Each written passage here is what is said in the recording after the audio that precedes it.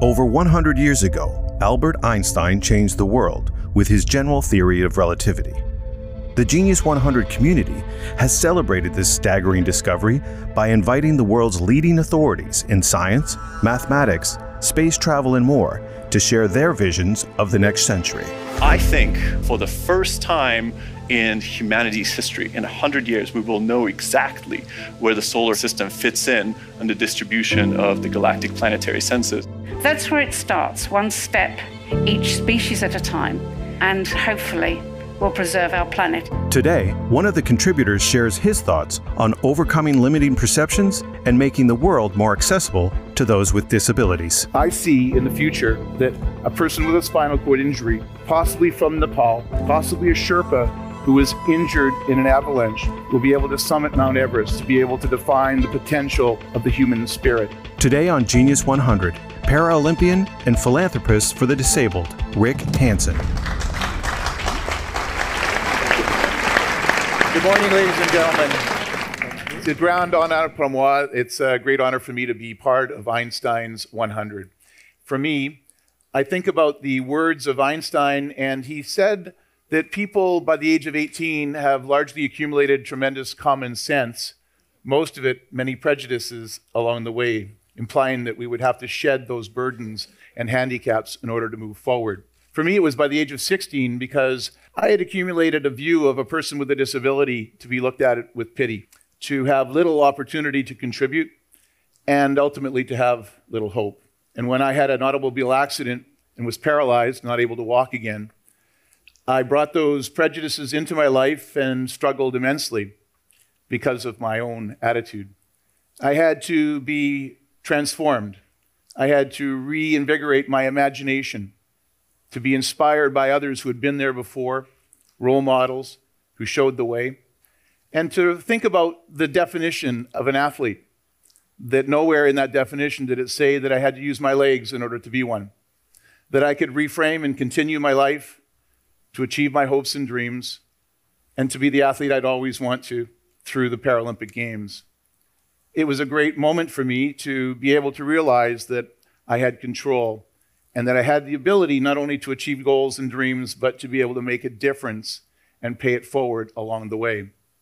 I decided to wheel around the world, naively believing that I could create a global movement, and that over those 2 years, 2 months, and 2 days, we created an impact. But largely at the end, the world was still huge, disconnected, and very inaccessible. And the dream of a cure for spinal cord injury was barely uttered through the lips of scientists at the time. There was a long way to go. And in 30 years, the world has made great progress. Lots has happened. We've emerged from a largely charitable view of people with disabilities to an entrenched human rights view, anchored by the United Nations Declaration of Rights and Freedoms for People with Disabilities. Scientists are making great progress in opportunities for neuroprotection and neural regrowth, and the possibility of a cure is being uttered by scientists everywhere as a distant dream that's possible. But of course, there's been still challenges. Disability is still fragmented. It's fragmented by clinical diagnosis, by body part orientation. And it's interesting to note that even though the World Health Organization says that there's over 1 billion people on the planet living today, and that it's the world's largest minority, that it still doesn't become part of our daily consciousness. And we have to change that.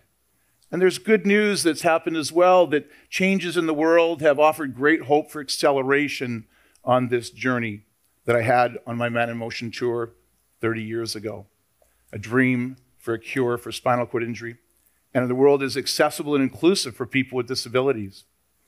The things that have happened are largely, number one, that aging baby boomers are entering this field, many of them having disabling conditions and demanding a new era of possibility, driving economies and cultural value proposition. And of course, technology. Technology which has made the world smaller and more connected and allowed us to come together to create that true global movement, anchored by solutions networks. And we have to be able to now converge this largely fragmented community into common interests and barriers that need to be broken down. These barriers are, number one, is to make sure that we remind people that disability is a big deal on this planet. Charitably, human rights, social, economically, it's an imperative. And two, that attitudes have to be moved from negative to positive. We have to see the ability in disability. And number three, that we need to remove barriers to participation and inclusion and to full contribution. And I believe that if we create global certification programs, particularly if we start in the built environment, the places and spaces that people live, work, and play, that we can then start to measure in common language the objectives of where we are, and we can move forward to be able to define where we need to be able to get to that journey that I started all those years ago. I believe that by 2050, we will be a world that is completely accessible and inclusive. And I believe the cure for spinal cord injury will happen. And we need to be able to make sure that today's standards don't become tomorrow's handicaps, and make sure we constantly drive new perspectives going forward as we see new possibilities. And over the next 30 years, as we see great progress accelerate with these solutions, we will also see new frontiers be crossed through human potential. I see in the future that a person with a spinal cord injury, possibly from Nepal, possibly a Sherpa who was injured in an avalanche, will be able to summit Mount Everest. Instead of being there in service of others in their glory, they'll be there in common purpose to be able to define the potential of the human spirit and make a contribution and to show that there are no boundaries or barriers on this earth that can't be crossed. I also believe that a person with spinal cord injury will go into space, will leave the wheelchair behind, to be in the International Space Station, to circumnavigate the world multiple times in a day, to be able to broadcast to billions of people around the world that there are no barriers on this earth or beyond that can't be crossed. I even believe that one day the wheelchair will be something you'll see in a museum. Einstein inspires me to believe that I should never give up on my dreams and that anything is possible. Tout est possible. Merci beaucoup, mesdames et messieurs. Thank you very much.